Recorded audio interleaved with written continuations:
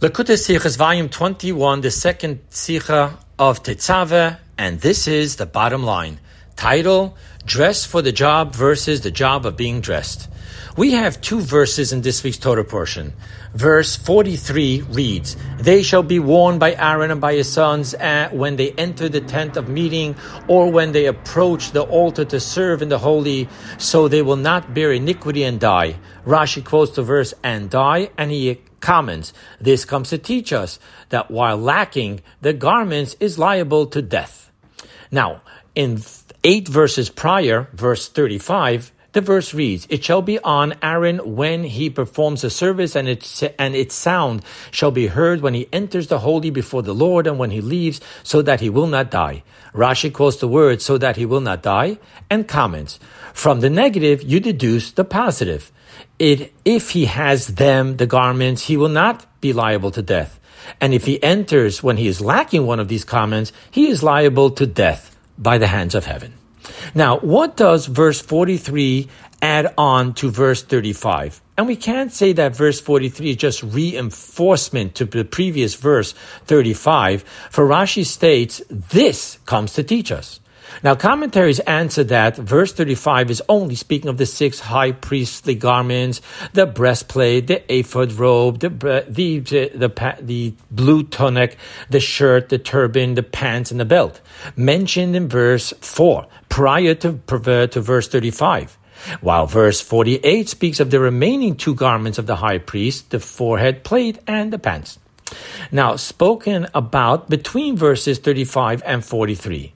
And this would fit perfectly into the change of the wording between the two Rashis. In verse 35, he says, lacking one of these, the 6 aforementioned garments. And in 43, he says, while lacking garments. Now, however, why then have verse 35 at all, when verse 43 could cover all 8 garments? Other commentaries explain that verse 35 is speaking only of the blue tunic spoken about in the verse immediately prior to it. And verse 43 is speaking only about the pants spoken about in the verse immediately prior to it. Now, Rashi's words are not explaining, according to these commentaries, these 2 verses, but rather stating a true fact, that entering while lacking any of the garments is punishable by death. However, the actual source for this law is later in verse 29:9, I quote you from the Talmud, you shall gird them with a belt, and they shall have the priesthood as an eternal statute. The Talmud extrapolates from this verse, at a time when the garments are upon them, their priesthood is upon them. But when their garments are not upon them, their priesthood is not upon them. They assume the status of non-priest. And the master, meaning the sage that was being spoken to, says a non-priest who performs service is punished with death. However, this answer poses a problem. Number 1, while Rashi seemingly comments the presently unnecessary here on verses 35 and 43, then later on verse 29:9, he explains only concerning the 7 inaugural days with the fulfillment and the appointment of the kahuna through which they become priesthood as an eternal statute. Even when not wearing the garments, they are priests, but nevertheless forbidden to serve when lacking garments. That Rashi does mention on the verse in chapter 29:9, but he makes no mention at all of the Talmudic extrapolation for every entering and doing service for every day. So obviously Rashi is not following the way of the Talmud that we extrapolate this law from 29:9. And Rashi doesn't make no mention on 29:9 simply because this extrapolation is not the simple meaning of the scripture. Number 2, Rashi explicitly states upon verse 43, this verse 43 comes to teach us. Now, likewise, we cannot answer that verse 35 is speaking of the prohibition of performs the service, while verse 43 speaks of when they enter. And the outcome difference would be that approaching the outside altar in the outside courtyard without service would not be punishable by death. Or we can say that Rashi must teach of both prohibitions, regardless of if not being possible to be twice punished by death. Why is this it cannot be said? Because number one, verse 43 states both when they enter the altar to serve. And thus we can learn both prohibitions just from verse 43.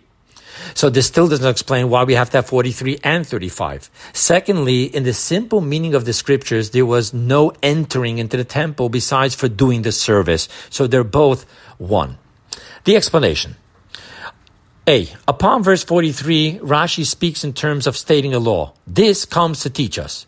While upon verse 35, Rashi speaks in terms of telling a story. If he has them, he will not be liable to death.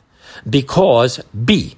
Verse 43 speaks of all Kohanim, by Aaron and by his sons. While verse 35 speaks only of the high priest, as it says, it shall be on Aaron when he performs. However, C. From verse 43 alone, we already know both. One, they shall be worn by Aaron, and Rashi says all these garments worn by Aaron, the 8, those that are appropriate for him, and on the words, and by his sons, Rashi states those mentioned in connection with them.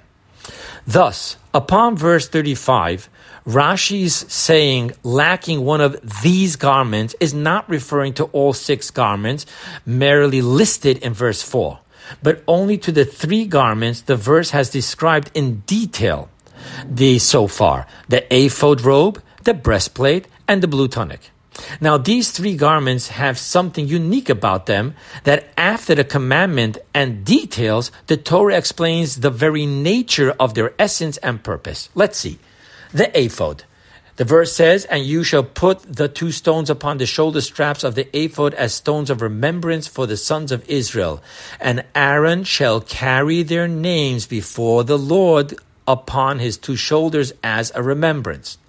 Now the breastplate, it says, thus shall Aaron carry the names of the sons of Israel in the breastplate of judgment over his heart when he enters the holy as a remembrance before the Lord at all times, into the breastplate of judgment, so that they will be over Aaron's heart when he comes before the Lord, and Aaron will carry the judgment of Israel, the children of Israel, over his heart before the Lord at all times.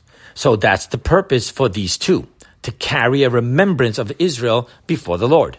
Now, the blue tunic, it says, it shall be on Aaron when he performs the service, and its sound shall be heard when he enters the holy before the Lord and when he leaves. So the blue tunic robe had on the bottom bells and pomegranates that would ring when he would enter. So there's the reason that each one has. In other words, these 3 garments, by simply wearing them when he comes before God, carrying the names of the children of Israel, and being heard when entering to the holy, is the fulfillment of their purpose. Not so with any of the other garments, which are for, shall then ordain Aaron and his sons. And they shall be worn by Aaron and his sons when they enter the tent of the meeting, or when they approach the altar to serve in the holy. What this means is that on their own, these garments, they have no purpose other than making it possible to its wearer to be able to enter and to serve. Hence, we have 2 comments of Rashi. In verse 43, when he performs the service, is because for these garments, their primary purpose is to serve in them. However, Rashi's verse 35, lacking one of these garments, is referring to the 3, the ephod, the breastplate, and the blue tunic, because the high priest's mere entering without them is already to be lacking the above-mentioned service for each of these 3 garments before he begins any of his services in the temple.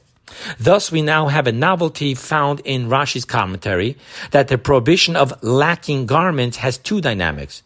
Number 1, the high priest's 3 garments, the ephod, the breastplate, and the blue tunic, which is punishable by death even for him just entering the temple without wearing them. And 2, the high priest's other 5 garments and the regular Kohen's 4 garments, which are punishable by death only if the high priest or the Kohen did service without wearing them, not just entering. Now, a note.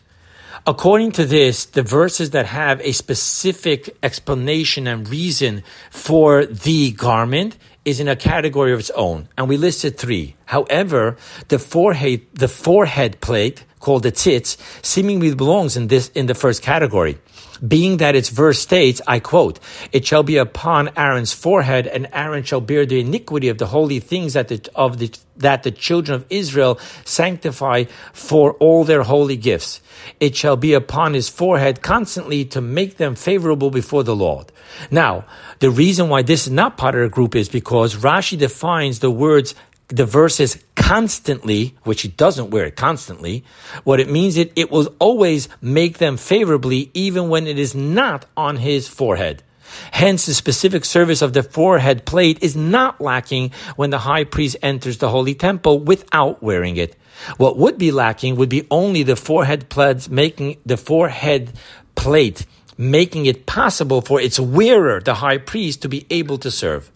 Hence, the prohibition for the forehead plate is only of verse 43 of doing service without it and not in entering without it. Now, a drink of Rashi's mystical wine.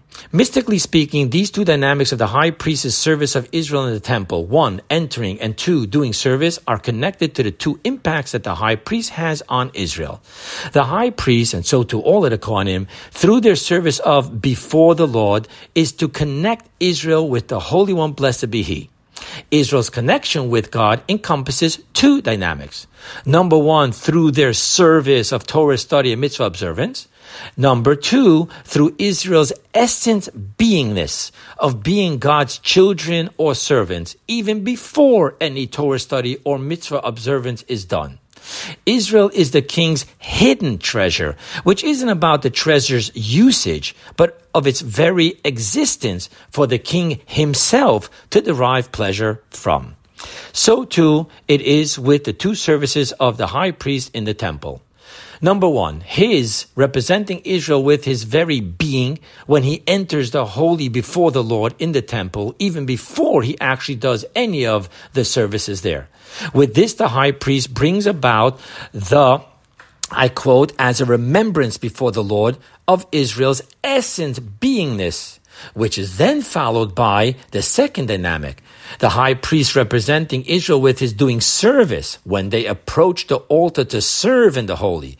Now with this, the high priest is alluding to the, quote, to serve my maker dynamic of Israel's relationship with God.